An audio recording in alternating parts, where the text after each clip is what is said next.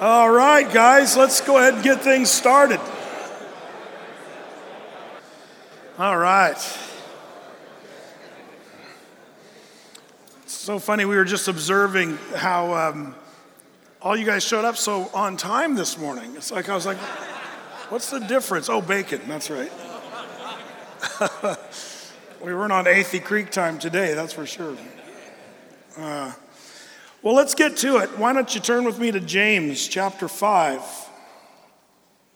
James chapter 5. We've been studying through just some things with the guys on these Saturday morning ironworks. We've been doing them about once a month. And I've really enjoyed getting together with you guys. I'm seeing good fruit from this too. It's just been really great. Everything from hearing from you guys, but also I've heard from some of your wives, and there's just that, man, what have you done with my husband? And that's really a good thing to hear, you know, that you guys are doing some work on just being the husbands. We've covered stuff like love your wives as Christ loved the church. We've talked about showing honor to your wife, even as we studied that, I think, a few times ago. We've talked about getting in the Word and sharpening your sword as a man. Not to be a person with a dull, rusted sword that's not ready to be used, but have the sword of the Spirit, the Word of God, as a key part of your life. And some of you guys have taken up not only devoting time just devotionally in the Word, but also studying the Scriptures. You know, study to show yourselves approved unto God, a workman that needeth not to be ashamed, rightly dividing the word of truth. That's what the Scriptures tell us to do and what we're supposed to be. So it's been good to see some of the fruit from this. So there's some other topics I'm excited to cover. And after the summer's over, we're going to pick it back up in, probably September. And as things wrap up from the summer, we'll pick it up again. And I've got a bunch of topics I'm ready to tackle with you guys. But I wanted to cover another topic for the summer and have you guys think about, pray about, consider what the Lord might have you to do in the area of accountability. Now, this is one that I announced as this is what we're going to talk about, and I was thinking, man, nobody's going to show up to this one. So that's why we did the bacon thing, because we knew that would get you guys to come instead. And the thing is, you know, accountability, I got to tell you a little bit about my opinion first, and then I'll show you what the Word says, which is really the only thing that matters. My opinion is, I used to think, man, we all got to be accountable. Man, we need to have a group of men, like Colson said, Chuck Colson, who went to prison because of the Watergate scandal back in the Nixon era. Some of you guys are old enough to remember that. But Colson was a guy who, by the time he was out of prison, he became a Christian, of course, and was writing books, and a really good brother, you know. But he said every man should have a couple brothers in his life that know enough about him to put him in prison.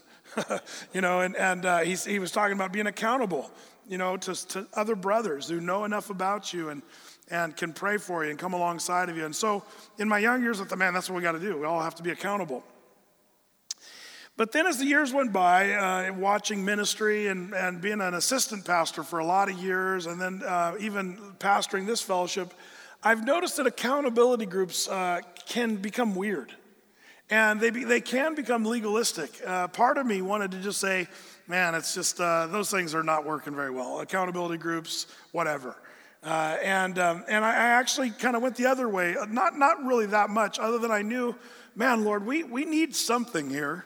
We need to do something about, just as men, and especially in a culture that's inundated with all kinds of temptations. Do you realize how many snares and traps and tricks the enemy throws at each one of us every single day? And if you don't realize that's happening, then you're probably being snared and tricked and trapped. You know, I think even in the last 10, 15 years, just the iPhone itself is an amazing lure and temptation for men. And you can go along doing your business on your iPhone, everybody thinks you need it. You can't exist without a phone, right? And so the problem is the stuff that's available to men. The stuff that men do. I could tell you stories of things guys do to make themselves isolated and insulated. And the problem is guys can do it if they really want to. I know a guy that was doing a whole thing where he was actually an Athey Creeker, going to this church, family everybody liked and knew and loved, and Everything seemed to be fine, but really he had a whole nother life going on behind the scenes where he was hooking up with another lady, paying her bills, even had an apartment that his wife had no idea was even in existence, had a storage unit with a bunch of stuff that, like the stories that I see get kind of crazier and crazier as the years go by. And it has to do with guys sort of living double lives, triple lives, doing their own thing behind the scenes. And it's becoming easier and easier to live that kind of a lifestyle. Back in the old days, if you wanted to sin, it was a little harder. Man, you're on record. If you wanted to look at porn, you had to dress in a long coat and a hat and glasses and walk into an adult porn shop or something. That's such a thing of the past. You young guys don't even know what I'm talking about. But the truth is, you had to be pretty shady to get into that stuff back in the old days. Now, you can look pristine, and everything can seem perfect. But and you can play the game.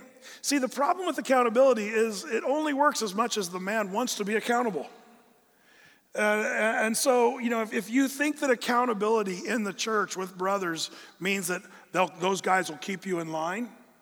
I got some brothers always, getting on my back about how I'm supposed to do this, supposed to do that. That's just legalism, and it's just weirdness, and it's having dominion over people's faith. It's like in 2 Corinthians, it says, Paul talked about how he ministered to the church. He says, I have not sought to have dominion over your faith, but to be helpers of men's joy.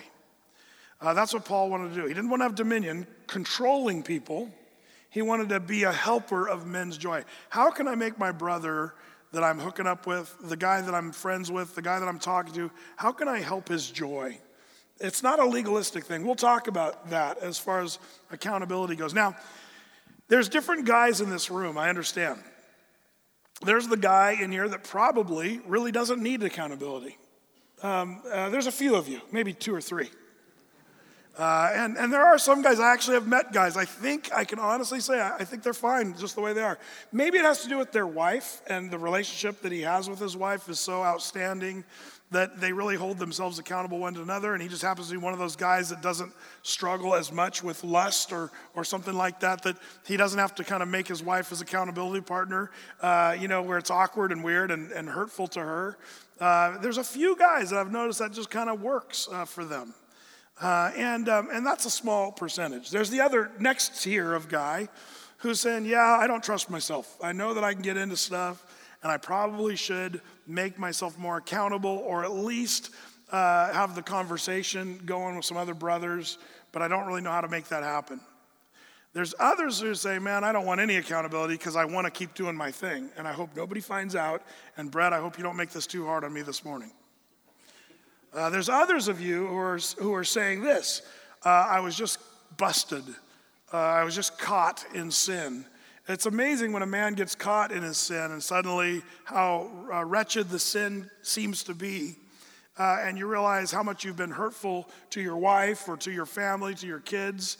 And suddenly you say, man, I'll do whatever I have to do. Whatever I have to do.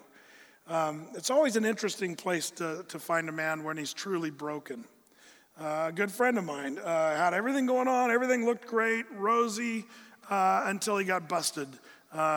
Soliciting prostitution, and it turned his whole life upside down and changed him radically. And talk about broken. I've seen guys borderline suicidal because of that being just found out. What's amazing is the Bible promises, be sure of this, your sin will find you out. It's a promise of God's word. And so we all think that somehow we're the guys that are going to get away with it. So what we need to do is take a look at our life, step back and say, where am I at with all this idea of, making myself accountable, choosing to let iron sharpen iron, like the Bible talks about with brothers in the church. The reason the discussion often goes to lust, it's because some of you really do have a good accountability partnership in your wife. Your wife is that person. And that works so well in so many areas. If a guy makes himself accountable. In fact, it's biblical to be accountable to your wife. Do you know that? Does anybody know a verse? Yes, exactly. Ephesians 5. We know where everybody likes to quote the scripture, wives, submit to your husbands. They love that one.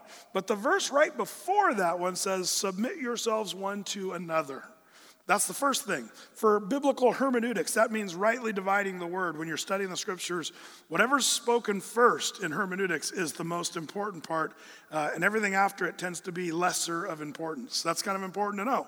So when it says, submit yourselves one to another, that means that we as husbands are to submit ourselves to our wives, and wives submit to their husbands. It's a mutual submission. Now, when it comes to an impasse and decisions and things you're praying about as a couple, there is a place where an amazing, smart, intelligent wife will defer to her husband's leadership and submit to that. And that's that second area, that next verse.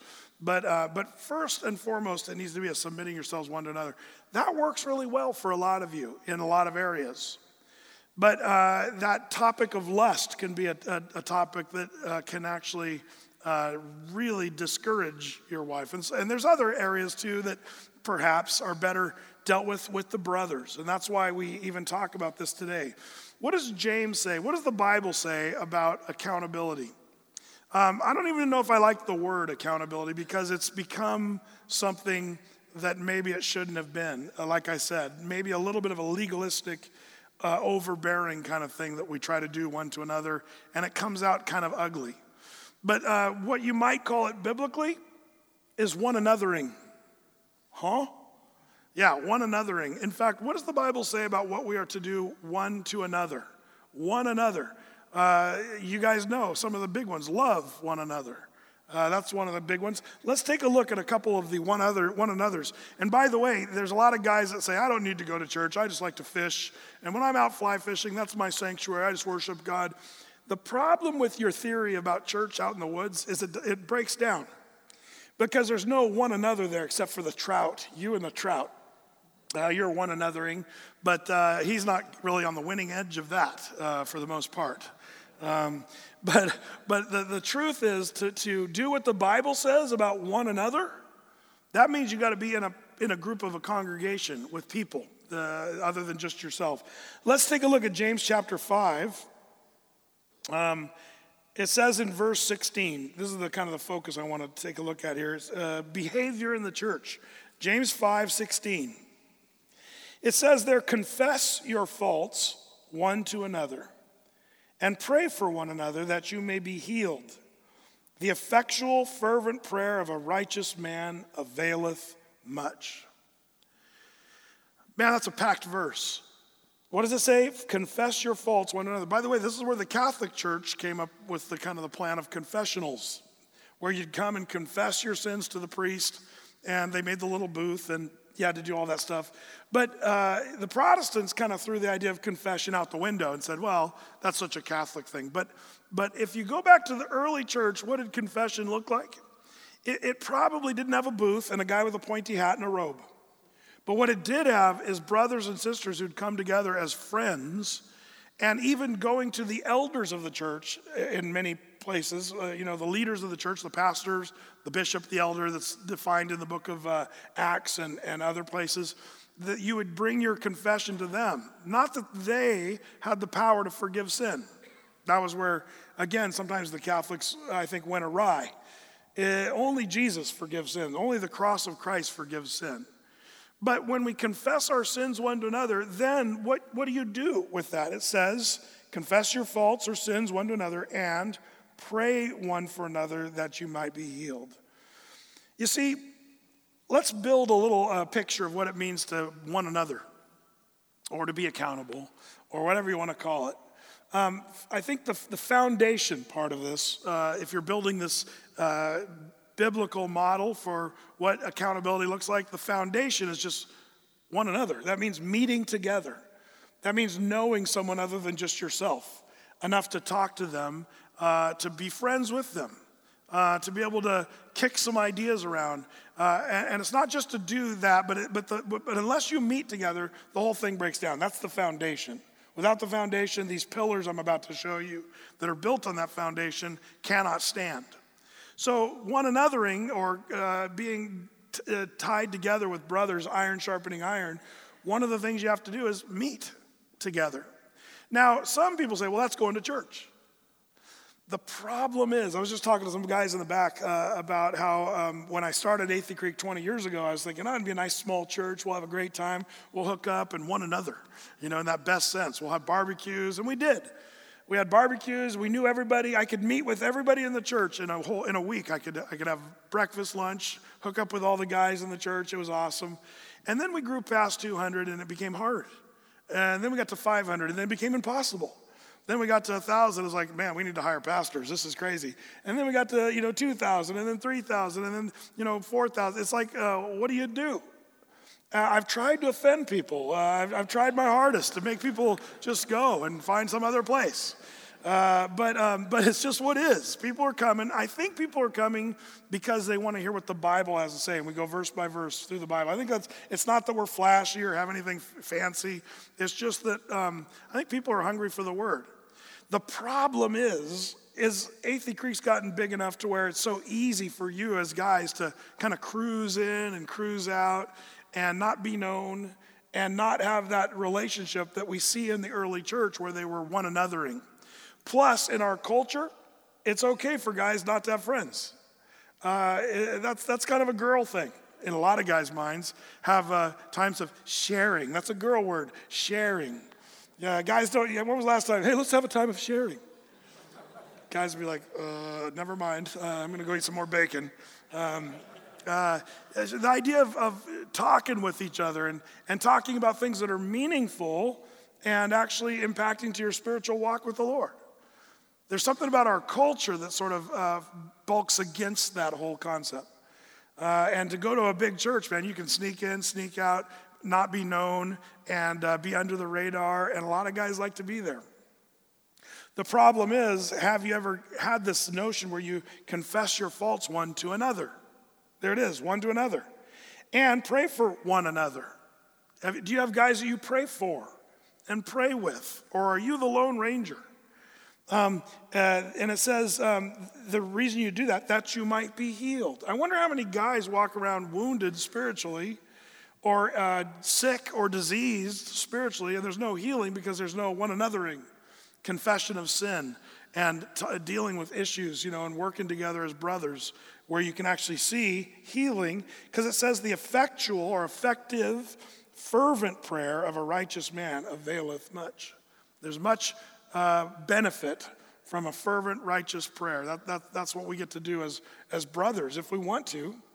If you want to, you can be a part of a group of guys or have some friendships that you develop where you can sort of do what James chapter 5 verse 16 is telling us. It's this one another kind of thing. By the way, the New Testament uses that phrase dozens of times in the whole New Testament. Vivid descriptions in the New Testament of what our friendships are supposed to look like inside of the body of Christ. It'd be a worthy study just to look at all the one another's in their context. So the foundation is to meet together, but not in the greater huge group is the context there. Remember in Acts chapter 2, verse 42? It says that they met daily in the temple and from house to house. What's the difference? Well, do you remember when they met in the temple? Do you remember when Peter started to preach there? How many people were saved in one day? 3,000 people. That's a big thing. Wouldn't you say that's a big church? They met in the temple, 3,000 people were saved. So who knows how many people were actually there? They didn't even have a PA system. How did he even talk to that many people? But it was a gathering in the temple where everybody got together and the church was meeting together in a huge group. But then they also met from house to house, and they had food together, and they talked with one another and had fellowship. That's the Greek word is koinonia, which is not just talking about the 49ers, it's actually talking circling around the Lord himself. And so this idea of one anothering started right there in the early church where they had smaller places and times to hook up. Now we've tried to help facilitate that with home fellowships, but there's still a lot of work that needs to be done there, or even men's Bible studies or small groups, just people hooking up. I love when I hear of you guys just getting together without a sanctioned Athey Creek activity. I think sanctioned Athey Creek activities are fun, but they often don't do the trick. What needs to happen is natural friendships developed within the church where you can hook up with other brothers and hold yourselves accountable one to another. So the idea of this thing of accountability, it needs to start with the foundation of just meeting together. But now we get a couple of the pillars building this building of accountability. And the first pillar in James 5:16 is confession. Confession. And that's mentioned right here. Confess your faults or sins one to another. Confession. And then the second pillar of good accountability friendship is prayer. You've got confession where you're confessing your faults one to another. Now you say, well, Brett, if I confess my sins to the Lord, isn't that enough? All I need is the Lord. I would say, if it wasn't for this scripture here, I would say, no, just confess the Lord, you're good to go. What does it say? 1 John 1:9, confess your sins to the Lord. He is faithful and just to forgive us our sins and cleanse us from all unrighteousness. So you can confess your sins to the Lord and he will forgive you. And you say, well, Brett, that's good enough for me. I'll be the Lone Ranger. I'll go fly fishing, confess my sins to the Lord, and I'm forgiven and free. And that might be true, but here's the problem. Why did you do what you did? What was behind the motive of your sinful behavior? What was it that made you stumble or fall or overtake that sin to begin with?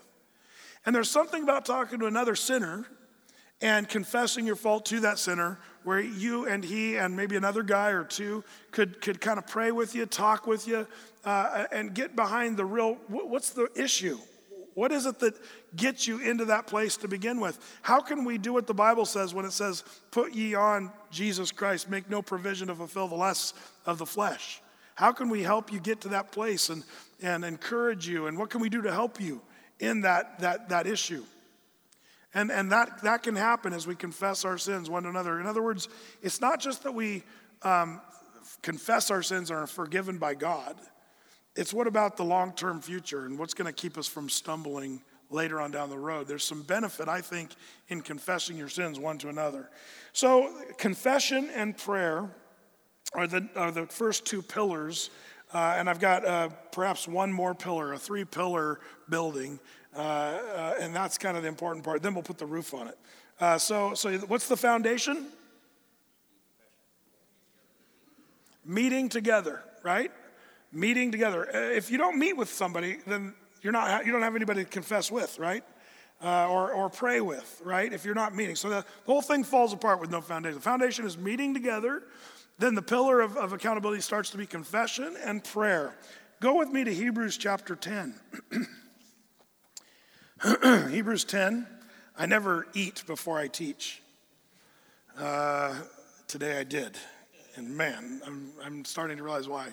It's hard to teach when you're coughing up bacon grease. Should just lube up the vocal cords, but somehow it doesn't. Hebrews chapter 10, verse 23. This is the salad of the Bible because there's 3 lettuce statements. It says in verse 22, it's Hebrews 10:22, let us draw near with a true heart in full assurance of faith, having our hearts sprinkled from an evil conscience and our bodies washed with pure water. Let us hold fast the profession of our faith without wavering, for he is faithful that promised. And let us consider one another to provoke unto love and to good works, not forsaking the assembling of ourselves together, as is the manner of some is, but exhorting one another, and so much the more as you see the day approaching. In Hebrews chapter 10, verses 23 to 25, the idea is to meet together and to encourage one another. The King Jimmy puts it as provoke one another. I mean, like want to inspire someone to do something different. What is it? The ESV, I think, says to stir up. Is that right? To stir up one another to love and to good works. Not neglecting to meet together. See, that's part of that foundation again. You got to meet up. And there needs to be kind of a regular meeting up for that biblical accountability. And so the first pillar is to confess. The second pillar is to pray with one another, fervent prayer. But I would say that third pillar of accountability would be to encourage. Encouragement is a big one. The Bible tells us to encourage one another and to build each other up. And that's part of what we do. Now, all that to say, we'll talk about what the roof is, the covering, in a second. So you got the foundation is to meet together. Within that accountability group, you'd have a pillar of confession and of prayer and an encouragement. Those three main elements need to be part of what you do with your friends. The roof itself, well, I'll cover that in a second. But one of the things I want to say about this group of people, or guys, or men that you might hook up with, I think the relationships are crucial. To be able to truly be accountable, to stir up one another, to confess your sins one to another, to pray for one another, you got to kind of know the guy. And that's the tricky part. That's why I've been encouraging you as men, especially on these men's breakfasts or men's ironworks, trying to say, hey, let's get to know more guys, get to know each other. It's not just because we're trying to shuffle the stage and get things ready for the teaching. The reason we really want you to get to know people is so you can start to develop relationships and friendships, people that are sort of like-minded. Now I'm going to say we're going to try to put brothers together and artificially get guys. We're going to try it. I don't expect it to work that well. I'm just telling you right out of the gate. It's going to be weird. It's going to be awkward for some of you guys, but we're going to try it. If you're saying, Brett, put us together with a group of guys, we'll do that. The odds of that working are very low. You say, well, why are you doing it? Because if 5 guys become friends in this, then it's worthwhile. But what needs to happen, guys, is for you to find brothers who are like-minded, who you can hook up together and have a real friendship develop with that group of guys. Now, what's interesting is you don't have to be the exact same guys. One of the things I love to see excuse me, is to see the mature brother who has been doing this thing for a lot of years, the guys that are already kind of been walking with the Lord for a long time and has had a good season of success and walking with the Lord, to see those guys take on a group of younger guys. I love to see that. Older men mentoring or discipling even the younger men. That's so crucial. The problem that often happens is I see a bunch of the older guys that are just solid, like 3 really solid brothers who've been walking with the Lord and been married 30, 40 years to their wives, and just everything's going good. Their kids are walking, everything's good. And those 3 guys are all meeting together, and it's great. But part of me wants to blow that group up and say, now go find some other guys that need help. You guys are all good buddies and everything, good for you. But man, maybe you should step out into a little more of a project where you can help some of these young guys along the way. But the relationship part is crucial. I think that you got to have friendships to be able to stir up and to get into the issues, to find out what the underlying motivations are and why we do what we do, and to encourage each other and tap into what we need to do to have a more godly walk with the Lord. Also, taking your role as an accountability partner seriously. I was talking to a guy the other day, and he was asking me some questions, and we joked because I asked him, why are you asking me questions about this? And his answer was, well, I've got another guy I'm working with, and he struggles in this area, and I just wanted to know some scriptures. And I'm like, oh, sure. That whole thing, I was giving a hard time, like, yeah, but it's true. What he was doing is he had an accountability partner, and the guy was struggling, and this guy was studying and reading and talking to me, saying, hey, what's some good stuff I can do to encourage my brother who's struggling in this area of sin? And I was able to give him some ammo, so that the next time he went into that meeting, he was able to say, hey, I got some scriptures for you. I've been doing some studying and praying about this. And he came in ready almost to present a plan of attack for his bro, to be ready to help him through the challenge. It's a little different if you stumble in. I think there's a scripture somewhere about, this or that, but if you actually work at it and come equipped and ready, because you care about the guy and you want to see him do well.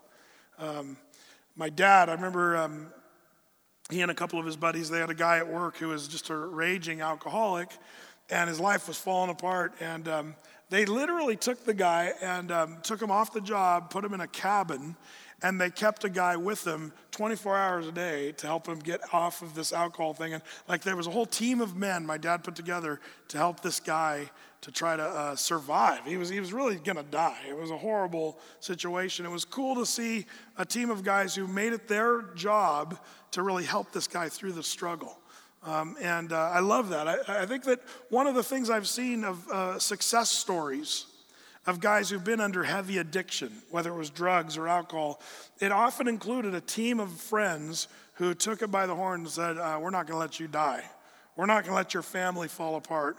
We're gonna take you and we're gonna fix this problem if it's the last thing we do. And men that have committed to helping other brothers through those things. That's been a cool thing. That's one of the most successful ways I've seen that actually happen. So this idea of actually caring and having relationships, building, the accountability relationship is kind of an important part. I think the ripest fruit comes when it's a real friendship that is built between the guys that hook up. That's probably why artificially trying to put guys together is a tough way to go. But it's a start. It's a start. So we're going to talk more about that. So the foundation is meeting together. The pillars are confession and then prayer of a fervent prayer. And then the last one is encouragement. That's the support of this whole thing. Now, the thing that you got to understand is there's parts of accountability groups and what have you that break down. There's parts where it starts to fail. Can I give you a few of the breakdown problems? Problem number one, when accountability partners are absent. How many times have I heard guys saying, hey man, I got this group, but one guy never shows up. If a guy is unfaithful to just the foundation, that is the meeting part, the whole thing starts to crumble. So you won't have a real accountability group if there's a no-show. I know that almost goes without saying, but that's the numero uno failure I see in this whole idea of friendship and accountability, one anothering, as the New Testament puts it. You got to be there. That's the first thing. So they need to have a clear picture in their minds of what accountability really means. You guys can come up with a game plan of how many times face-to-face. Are you calling each other? Are you shooting texts back and forth and reminders? I mean, everybody kind of has a different way of doing things. But what is it that you and your buddies could do to help each other and to be present? That's the first thing. Problem number two, when accountability groups are programmatic, that is, it just seems very contrived and programmed, and it's very legalistic and kind of routine. Now, some guys are kind of wired this way. If you're an engineer in the room, you're probably one of these guys. You'd like to have a little chart and a graph and a spreadsheet that shows the times and where everybody. There's certain people that are just kind of wired that way, but that can kill the accountability group if you're not careful. It can't be too programmed. Listen to what 1 Peter chapter 1, verse 22 says. It says, seeing you have purified your souls in obeying the truth through the Spirit unto unfeigned love of the brethren. See that you love one another with a pure heart fervently. What is Peter? Now remember, John was the mystic. John the apostle, he was the holy guy. He was very deep spiritually, the friend of Jesus, the one who leaned on Jesus. Peter was the big goofy guy, a fisherman, who was a little rough around the edges. And yet, isn't it interesting the flowery language Peter uses in how we're to love our brothers in the church? He says, make sure and see that you've purified your souls in obeying the truth through the Spirit unto unfeigned, which means not fake love of the brethren. See that you love one another with a pure heart fervently. Part of a good accountability group means you just love your brother with an unfake love. You know, hey, welcome to the fellowship. God bless you. We're glad you're here with us today. Ding! You know, none of that stuff. That's fake. That's wacko. What you need is a brother who really knows you and loves you and cares about how you're doing. That's a real key element to a good group of guys that are hooking up and meeting. See that you love one another. Also, Romans chapter 12, verse 10 says, be kindly affectioned one to another. There's one another again, with brotherly love, in honor, preferring one another. It means putting your brother ahead of yourself. Preferring is the idea, ahead of yourself. 1 Corinthians 12, verse 25 through 26 says this, that there should be no schism or division in the body, but the members of the body of Christ, is the idea, should have the same care one for another, and whether one member suffer, all the members suffer with it. Or if one member be honored, then all the members rejoice with it. Paul, in talking about the body of Christ, he says, man, if one member is hurting, then everybody hurts. That's true friendship within the body of Christ. That's one anothering. You know, when you're out there swinging a hammer and you're framing up something, and you glance your hammer from off the side of the nail and it smacks down on your thumb. Every part of your body goes to the aid of that thumb. Man, your brain is committed to that thumb. Your eyes are looking at the thumb as it's red and throbbing. You're just it chills down the spine. Every part of your body, because it's your thumb that got hurt. In the same way, that's the body of Christ. When someone in the body of Christ is hurting, the body should react because of their love for one another. That's best seen in smaller groups that actually know what's going on in a person's life. And an accountability group. That's kind of an important thing. True friendship actually works the best. That's just the way I've seen it. True friendship. So problem number 2, when accountability groups are too programmatic or too contrived. Problem number 3, when accountability partners only confess, and that's it. Only confess. You know, confession is one of the pillars of the whole thing that I'm talking about. But it would fall down if it was only one pillar. It's almost like some guys saying, okay, well, let's get together and just tell all of our problems and just talk about problems. That's where a lot of groups break down. They only confess, but they don't really deal with the actual issue through prayer and also encouragement. They leave out the other 2 pillars of prayer and encouragement. If you confess, there's a tiny bit of help there, but the main help's going to come through prayer and through encouragement. After a humble confession, we should encourage one another with full assurance of faith and the salvation that we have through our Lord Jesus Christ. Very important. Problem number 4. I don't know how to put this one, but I'll just start out with this. When accountability partners are obedience-centered, you must obey God's word. And if you don't, you're in a bad situation. God is mad at you. It's the legalist. This is where I've seen accountability groups break down, and it becomes very legalistic. And guys sort of look down their self-righteous nose at their partner saying, I can't believe you stumbled again in that area of sin. And it becomes very judgmental, critical, and legalistic. You cannot let the group get legalistic. And this is where we start to get to the roof, the covering of the whole thing. What's the covering of this little building of accountability that we're talking about? Meeting together is the foundation. The walls are the holding the whole thing up is confession, prayer, and encouragement. But the roof on top is God's grace. God's grace. And without God's grace, we would all be in big trouble. We should all look down each other's nose at each other and be disgusted with all of our behaviors. And if you didn't do anything wrong, we should be disgusted at you for lying. Or maybe a self-righteousness. We should be disgusted at you. That's the thing about a good accountability group is to realize that all have sinned. There's no one righteous, not even one, that we all fail. And if you think that you have not failed or you're better than the other guy, it shows how immature you really are. In fact, what does the Bible say? You know, Galatians talks about that we are to be careful in how we deal with those who've been overtaken in a fault. It says, you which are spiritual, restore such a one in the spirit of meekness, considering yourself lest thou also be tempted.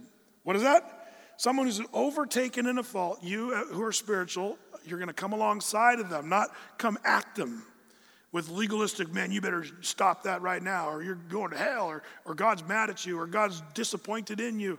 That's not the case. It's just not the case. See, the roof of grace is such a key. Why?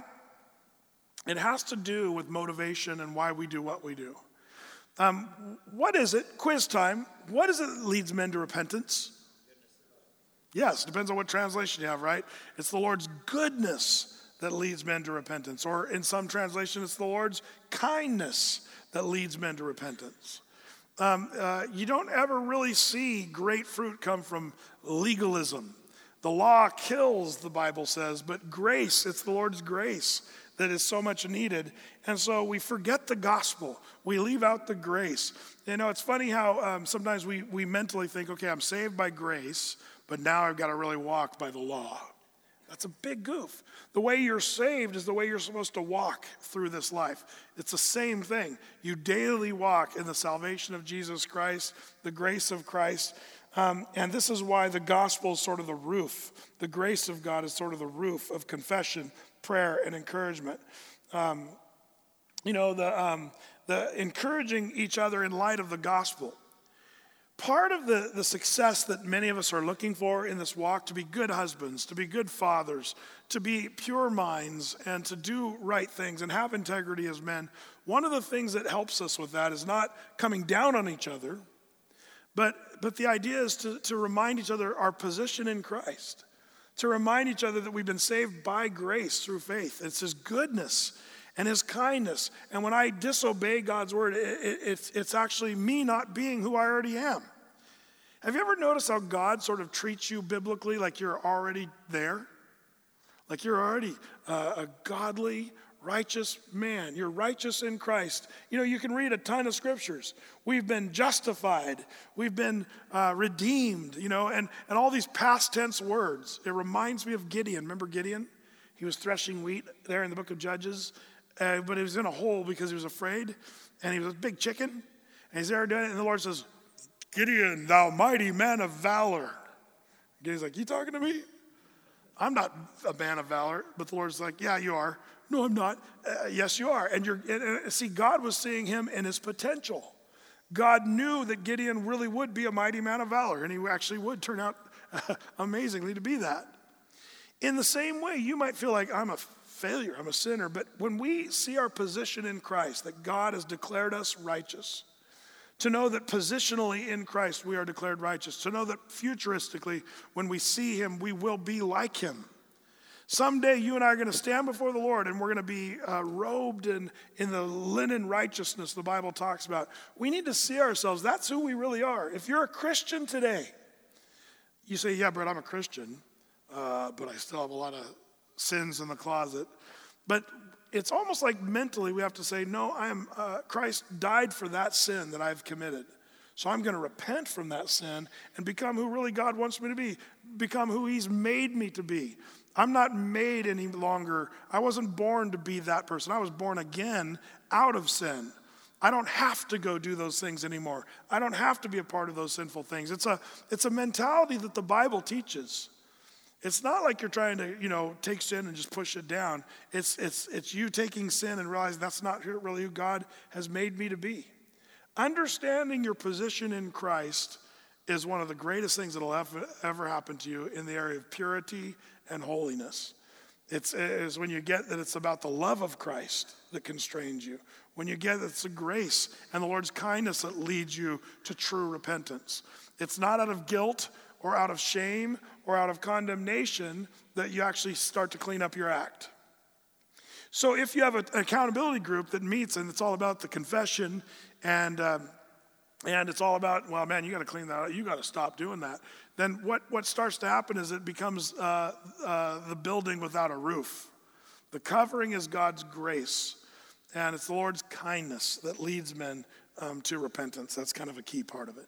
So all that said, we've got the building. Problem number, what were we on, number 4?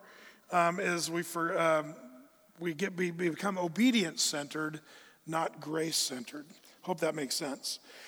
All that said, one of the things I want to kind of finish with is this. Without being legalistic, what does the Lord want you to do? How are you doing in the area of friendship and accountability? Maybe you have friends that are outside of this church, guys you work with that are believers. Maybe that's your group. But I wonder if you, with more of a directive in your heart and maybe even a vision and a direction saying, I'm going to take hold of that group and let's make that something that's a little more rich or maybe a little more valuable than us just getting together and playing golf. Or you can do that too. Or getting together to grab a lunch. You can do that too. But what if with a little more intentional mindset, saying, I'm gonna sort of turn this group around where we're actually have the foundation of regularly meeting together, and including the three pillars of confession, prayer, and encouragement one with another, but having the roof of God's grace. See, the lack of the roof is why I wanted to chalk off accountability groups altogether. But with that roof, the whole thing starts to work when you realize we're saved by grace through faith, and it's the Lord's goodness that leads men to repentance. Maybe that's within this church. You can just have brothers you already meet with and know.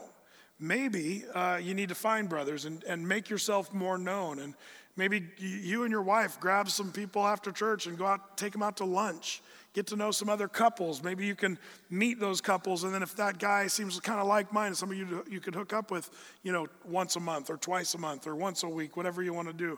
You sort of make that part of your routine.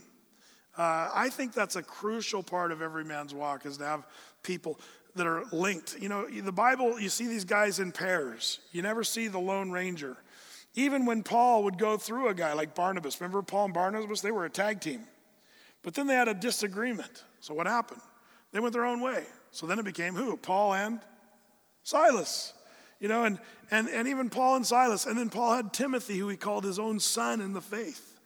I get the sense that Paul was a guy who always had brothers around him, even when brothers were gone, that he would fill in the gap with other brothers. And you see that. Moses and Aaron, they were a tag team. David and Jonathan. And then David had his mighty men. Three of the mightiest would hang close to David when you study that story. But all these bad guys in the Bible, they were Lone Rangers. Saul had no dude that was his bro that could say, man, you've lost it, dude. You went to the witch at Endor. You need to realize you've got God who knows all things, who loves you and can give you direction. Why are you doing that, man? Let's pray about this. Confess your sin, Saul. But instead, Saul just kept doing his own thing, being wacko. And he ends up dead because of it. I love the Bible. It gives us all kinds of examples of guys who are doing it right and guys who are doing it wrong. I see having a brother or two or three who is in your life as being a real healthy thing. One of the things I love is having a group of elders. As a pastor, I get to have a team of my governing body of elders. And we kick stuff around and talk about stuff that's kind of important in our lives and in our ministry. And if one of the guys are in trouble or hurting, we want to come alongside of each other. And it's kind of like we get the easiest version, I think, of all those things. And even within that group, I think we have relationships that are, even within that group, there's relationships that are deeper and friendships and stuff that I think are kind of a key. I like that, the way the dynamic works there. I hope that in a way, everybody could have that sort of a thing, where you're kicking around vision and direction and life and marriage and kids and all the things that we face today, to have somebody to run stuff by. I've asked a couple of our brothers here in the church. This is a group of guys that have been meeting together now for a few years, and they just kind of did this because they're just buddies, I think. And they have kind of what we're talking about, and it's been going this way. I didn't talk to them about it. Nobody asked them to do it. This is just something that just kind of happened naturally. I would like for Bryn, Chris, and Abe, would you guys come up here? I'm gonna have them come up, and we're gonna kick around some questions. And also, I want you guys to be thinking about questions that you can ask them, because I think these guys have kind of a neat sort of model of what this can look like and what it should be or could be like. So you guys grab a chair if you would, and I want to ask you guys a few quick questions. Are you guys okay? Tryptophan kicking in? Does bacon have tryptophan, or is that turkey? I think bacon does too. So these guys are, all of these guys happen to be elders and pastors in our church. So that's kind of cool. So let's ask the hard questions to the pastors. No, just kidding. So Bryn, why don't you answer this question?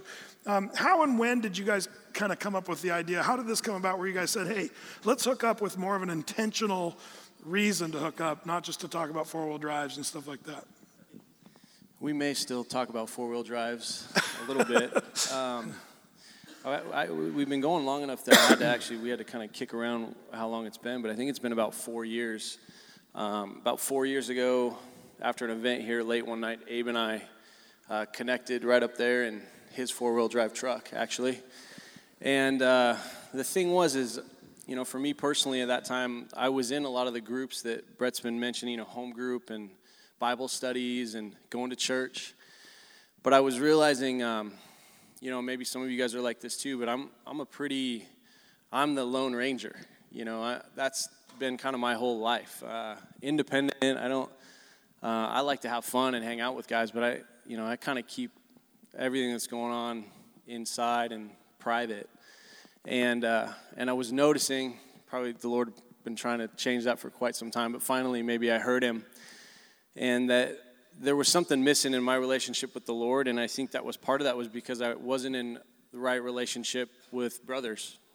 And so I was feeling that something needed to change in my life, and it just so happened that Abe and I got a chance to talk one night late here, and we started kind of just sharing the things that were going on in our lives. And like I said, I hadn't really done that with anybody maybe for a long time or ever, to the degree that we did in just one night. And we started just kind of talking, and it just felt like the Lord was saying, hey, this is good for you, Bren. Like, you need this. And that's how I created you to be. I made you to be in real relationship with brothers, not just with me. And so all those pillars that you're talking about and meeting together, I was meeting with guys, but I wasn't addressing kind of the prayer and the confession and the encouragement, in grace with somebody who's like-minded enough to understand where I'm coming from. It wasn't going to be judged. It wasn't going to be told that I just needed to fix this. It was going to be somebody that was going to kind of go through life, with me. And that was new for me, and that was about 4 years ago, and Abe and I talked, and it just felt like the Lord, that we needed to take it one step further and make it kind of official for us. We're all busy. I know a lot of you guys, we're just busy. And but it felt important enough to make kind of a commitment at that point that we needed to do something different. I needed to do something different. And so Abe and I chatted a bit after that, and then we hooked up. We talked the next week, and we're like, hey, we should probably just make this kind of a regular thing. And then Chris, he's just kind of a third wheel, like along the way somewhere.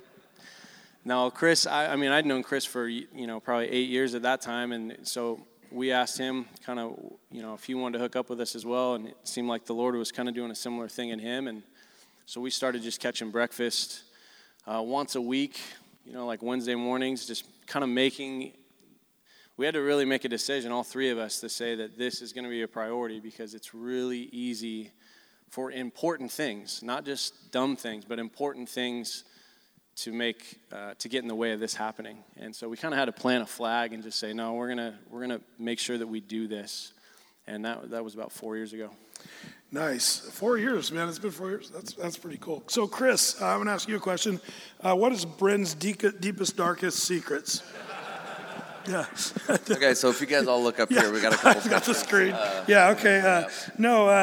What do you find is kind of the most valuable part? Like, what do you feel like you kind of get out of, or even are able to give out of this group? So this is kind of a tough one, because I honestly, like this group, this type of format, I think is so crucial, especially with everything that we as husbands, as fathers, as even just as guys in this day and age, we wrestle with so much junk, and we're constantly fighting off the fiery darts. And Ephesians talks about we wrestle not against the flesh and blood, but against the principalities, and those things that we know are there, the things that we enjoy to partake in, that we don't want to get caught up in, the things that, whether it's we're arguing with our wives, whether it's not making time for our kids, whether it's lying, whether it's I think lust is a huge one. And I think this, it's something that we battle with daily, hourly, if we're honest. And if you don't have anybody, if you don't have a group or any type of accountability, any way to relate with anybody to ask for help, ask for prayer, anybody to confess to, it's real easy for those secret sins, whether we even realize them or not. We can justify a lot of these sins in our own eyes, but if we don't address them, they continue and they ruin lives. They ruin marriages, they ruin your relationships with your kids, and they will ruin every area, every aspect of your life. So I think it's so crucial to be open and to be honest. And by doing that, it's a freeing way to live. It's hard. It's hard being vulnerable. It's embarrassing. It's humbling when you make a mistake. And man, Wednesday morning, I'm gonna have to fess up, and I'm gonna have to let these guys know what I did, and let them know that, man, I gotta ask for help next time. Ask for more help in order to avoid this the next time. And so I think one of the huge benefits of this group is that we've kind of set up a system in place that if we're wrestling with stuff, whether it's we're in the middle of a heated discussion with our wives, and it's so easy to lash out, it's so easy to be angry, to be mean, to say words that damage, whether we're out and about and we are just constantly being tempted, whether it's people that we're seeing, whether it's something on our phone that we want to scroll through and look at, whether it's a magazine that we're tempted to look at. And it's nice knowing that you could, so basically we've set up a system where it's just it's a keyword text that we text each other and basically just ask each other for prayer. It's simple and it can be seemingly silly, but even the fact that that's there, I think is a huge benefit to help fend off those constant daily, hourly battles that we all know are going to be there every single day, and we win one battle today, and it'll be back tomorrow.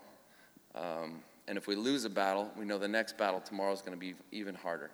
And a lot of those sins, it's a slippery slope, and it doesn't get better. It doesn't stay the same. A lot of times it gets worse. And when they're hidden, when they're secretive, which it's so easy to be secretive, it's so easy to hide those things, and nobody knows. We got so much available to us. It's easy for that to just destroy your lives, destroy your wife, destroy your marriage, destroy your kids. A lot of the decisions that we make, the habits that we form, the sin that's in our lives is so far-reaching. It's not just us that we're affecting, but it's so far-reaching, and by letting that stuff go, it impacts so many people. So, silly little text that we send out, hey, I need help, I'm wrestling with this. We've done keywords, so anybody who's looking at our phone is not necessarily aware of what exactly we're saying, but we know. And even if the fact that, they may not get that text for 2 hours, and the battle may be over. But just the fact that I know that these guys are in the battle with me, and we're linked arm in arm, is a huge benefit. And also, knowing that I'm going to have to confess that sin the next Wednesday is also a deterrent in and of itself. So, whereas that secret sin that we don't tell our wives about, we don't tell, if you've got that mentor that you look up to, that you meet with, that we may not tell them about, don't tell anybody about. If you've got a couple guys that you completely trust, that you can completely open up to, it's such a benefit. And I don't honestly know why. I mean I do know why, because it's you're vulnerable, you're scared, it's very humbling, and a lot of times we're just too prideful to admit what we're struggling with, even though the vast majority of 98% of the guys are struggling with the exact same thing, whether they admit it or not. So there's so many benefits here to I made a little list, but there's so many benefits that I strongly encourage you to pray about it. Pray about the right guys, because I think it would be hard to be lumped with a handful of guys you don't know and try to be open and try to be vulnerable. I don't see that working too well. I definitely think the Lord can work in that, but find a guy or two, hopefully at least, that you can totally trust. I think, man, your wives are going to appreciate it. Your kids absolutely are going to appreciate it. And as far as your witness goes, as far as your how you represent the Lord, I think that is going to be hugely beneficial in your walk with the Lord and how that's portrayed with others. Because knowing that other guys wrestle with the same stuff, like I said earlier, it's a freeing way to live, but it also helps you realize that, man, those guys you come into contact with on a daily basis, it's easier to ask those tough questions when you're confident and you know that more likely they're wrestling with those same things too.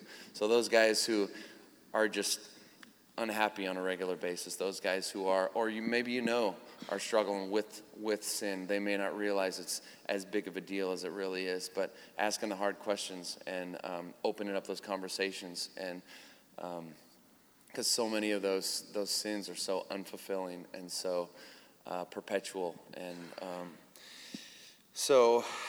I guess my challenge for all you guys is to find one or two guys, pray about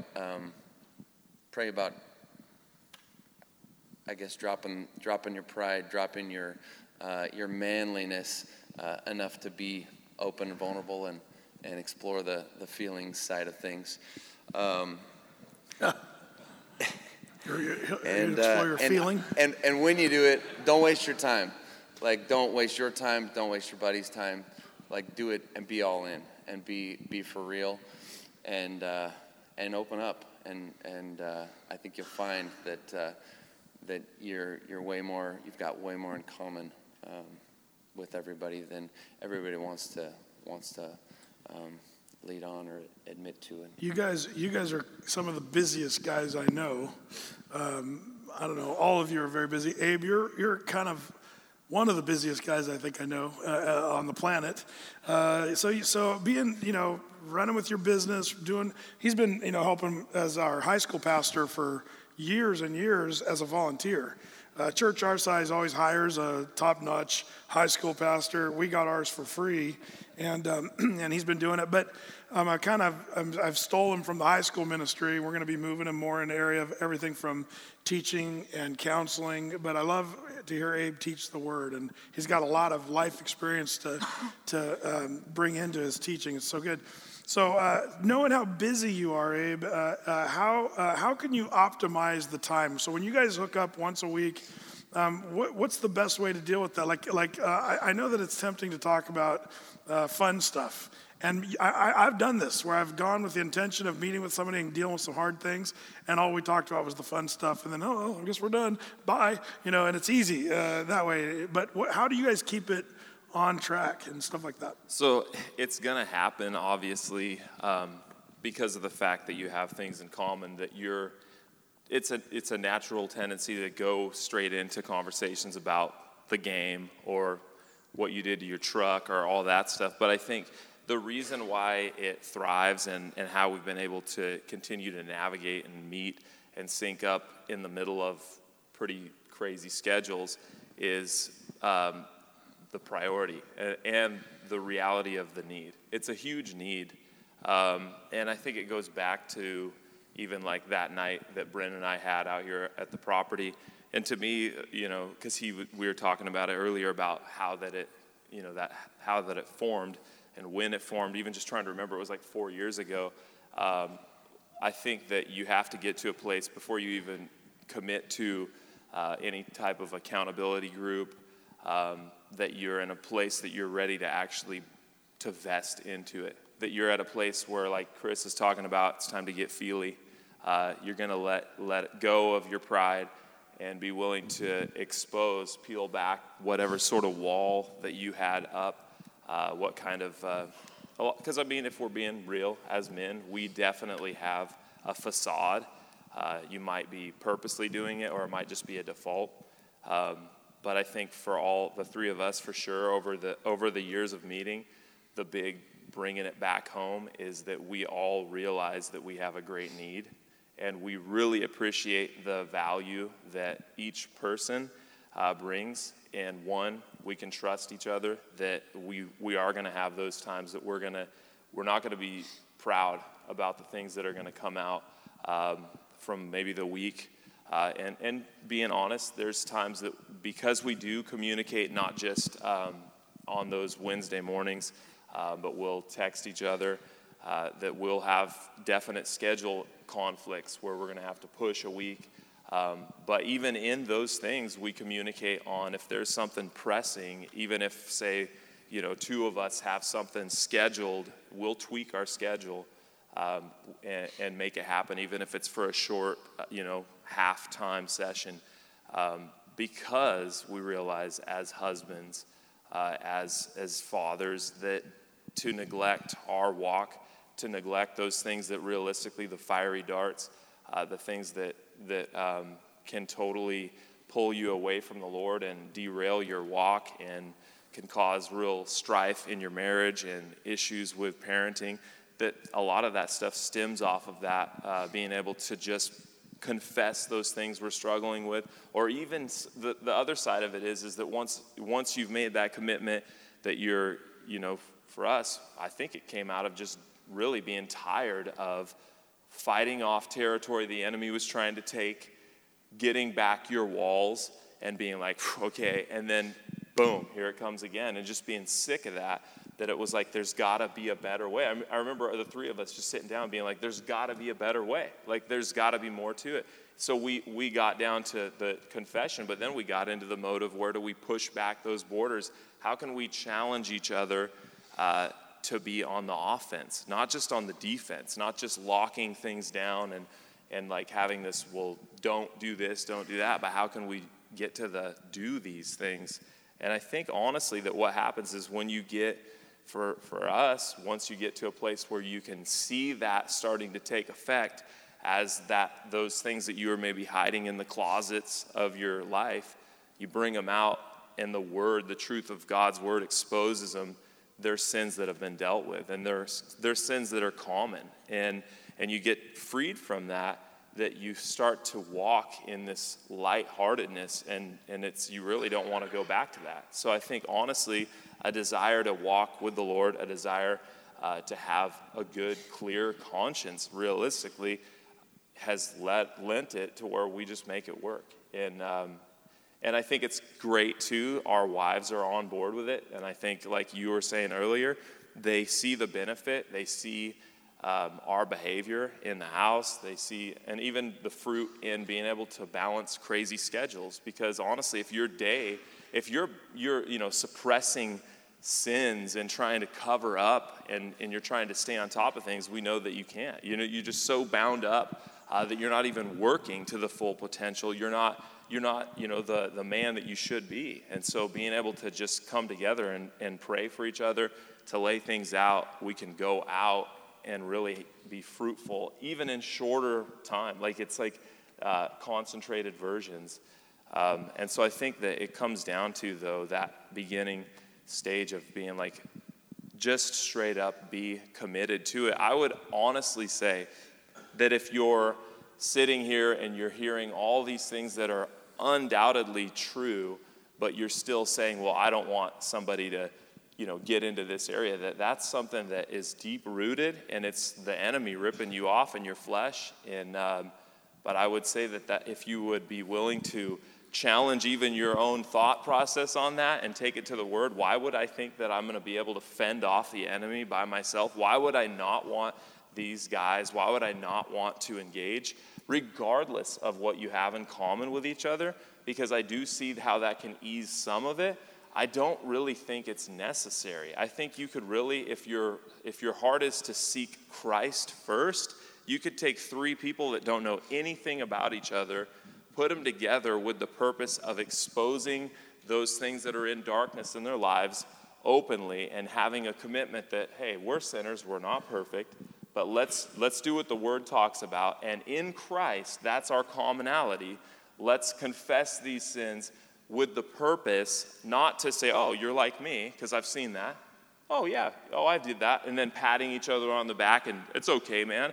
But with the purpose of rooting those things out, gaining that back in the Lord, filling that with his presence, because then you can make it every week that you look forward to having that time with a brother to seek Christ and his will for your life and not allowing the enemy to take territory. So I think that if you're thinking, well, I've got to have the guy that's right on, we both ride motocross, we're totally into it. I don't think that's necessarily true, because all three of us, we do have things in common, but when you sit down, like if there was, a bird on the wall, we're so different.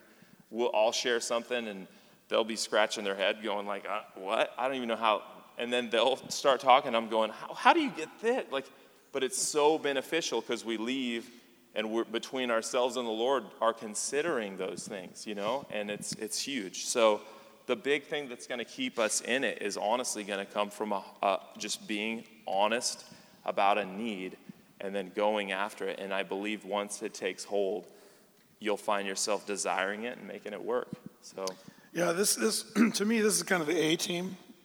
You know what I mean? Like they're the varsity. And the reason I say that is because these guys I look at these guys as solid guys. I would go just say, man, can I please jump in on this group? Because it's the kind of group. Now, the good news about these guys is they're out ministering to other guys all the time. I see these guys with discipling younger guys and stuff. It's been pretty cool. But just what they've got as a team, I think that's kind of a rare thing. You don't really see that often. But if you could ever get to a place where you have something like this, I think it'll just enrich your walk, your family. Something to shoot for, something to think about.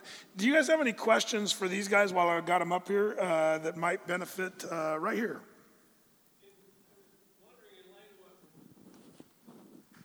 I'll start. I definitely 100%, because I think that we're going to be engaged in a battle regardless. So when you're in a battle and it's just yourself, and you're obviously you're not alone with Christ, but when you're just there with the temptations like Chris was talking about around every corner, and you're just wrestling, you spend most of your life as a believer when you're kind of off on your own island. You're really not doing anything to affect the kingdom. You're really just trying to fend off your little personal borders. And so I believe that once you begin to actually be part of the body, that the word really paints super clear for us, and be able to, engage with other parts, that you start to have that someone else covering, someone else that's there with you, fighting alongside of you. So you begin to kind of have a different perspective on your day-to-day battle, to where when the trials come your way, that you have someone else that you can shoot a text to and be like, hey man, will you be praying for this? Now the two of you are together, and where the two are together, the Lord's right there in their midst. So I do believe that, and I think that it's even changed.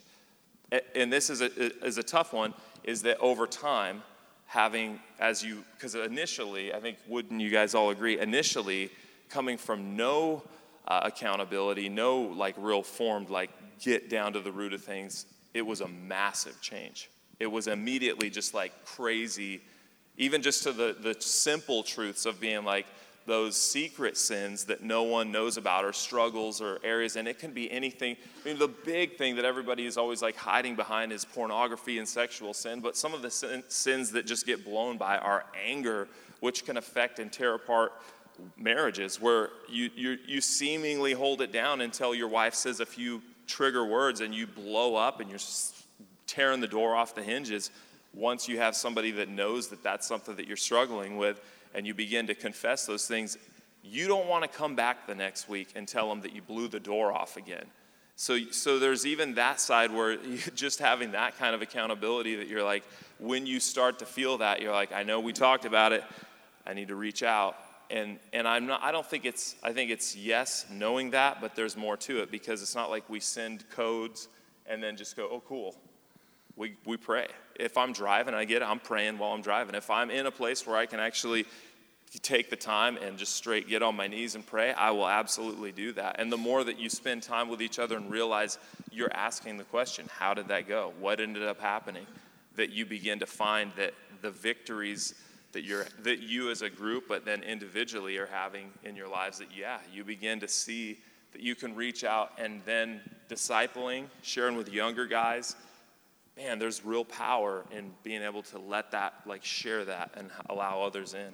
The thing is, we are more than conquerors, and there is victory. And but the truth is, I think that one of the things we'll have to remember is we're always going to be a work in progress. Even though we're saved, headed for heaven, positionally in Christ, we're perfect. But practically, we're maturing as brothers. And there are theologies out there, a doctrine that teaches that you can arrive in this life and reach holiness. That's wrong. If Paul the Apostle, as an old man, said, I, Paul the Apostle, am the chiefest of sinners, what that tells me is when he was a young man, he said, we're all sinners. As a middle-aged dude, Paul said, I am a sinner. But as an old man, he said, I am the chiefest of sinners. And he even said, I don't do the things I don't want to do, and I do the things I don't want to do. And, he was wrestling all through his life. So that's why I think this is so important. I think we will see progress, and we'll see ourselves moving and maturing and growing. But the more mature you get in the Lord, the more you're going to realize what a wretched, miserable sinner you are and why you need this group. We're running out of time. Let's do one more. So when you guys started your small group? That's a tricky one because you definitely want to be as open as possible, but you don't want to create more fear and more worry. So I think our wives have been under this teaching long enough that they know, very aware of all the stuff that we wrestle with. And I think we posed it initially as like an accountability group, that, we want to help each other, we want to link arms and as a team battle a lot of these things that we face. I personally, I don't think went into the specifics necessarily, but focused more on just the benefits and also just coming together as a team. And I think initially it was probably, for me personally with my wife, I shared less than I do now.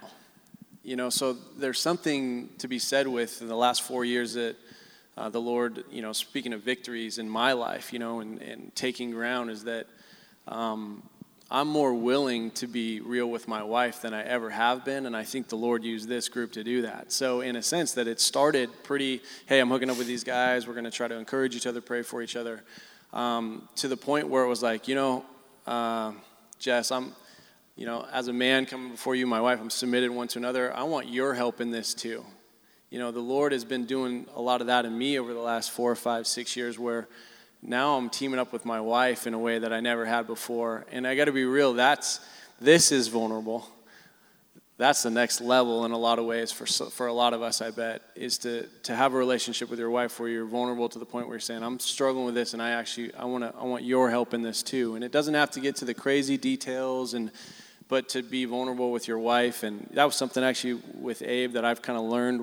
I got to learn that from watching Abe and his relationship with his wife, and that came out of this group too. So I would say for me, I would say do whatever you need to do to make this happen, to begin with. And then, as you're sharing and as the Lord's changing it, pray and ask him, and he'll reveal to you what to take to your wife and how to grow that relationship, as a benefit of this group as well. So, yeah.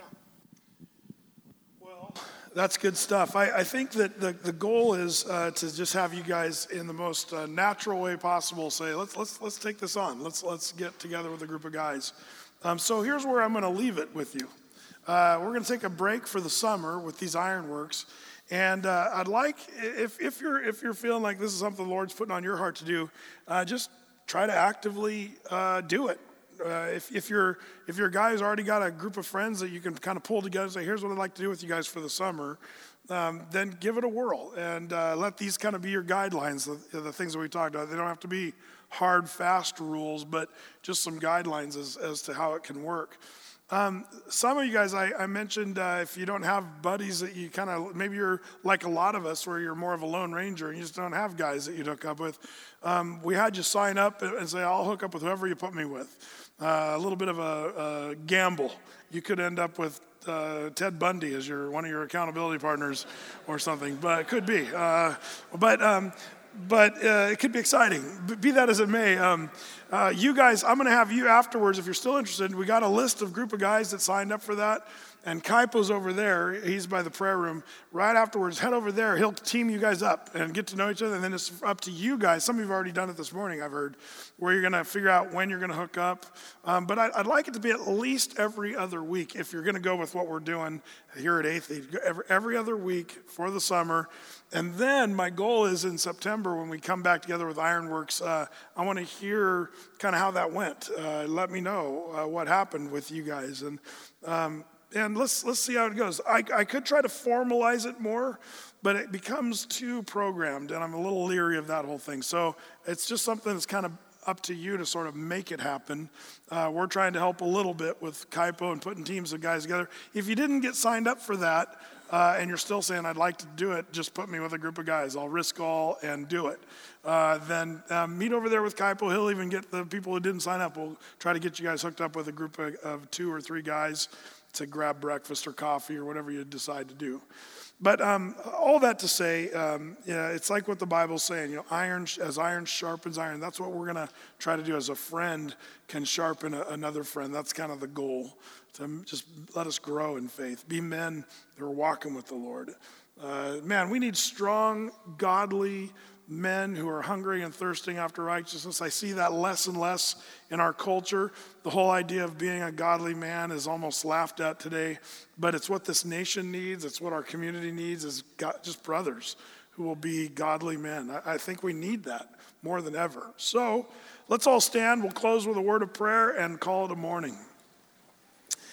And Lord, I am thankful for your word. It does give us this guidance that we're to love one another and be brothers who care about each other and how we're doing, how our walk is. And I pray that we'd learn how to provoke one another, or as it says there in one of the translations, stir up each other to love and good works and doing the right thing. And I pray that it wouldn't be contrived or weird, but Lord, help us to have, even as these 3 guys up here have enjoyed a friendship that has been sharpening and just an encouragement, and where it includes confession and prayer and encouragement. Lord, may that be more and more common amongst the brothers at Athey Creek Christian Fellowship. So give us wisdom, help us to apply these things, Lord. I pray that you would work all these details out according to your plan and purpose. We thank you for a good morning, for the good breakfast, and now we go our way rejoicing that we can follow you, Lord. In Jesus' name, amen.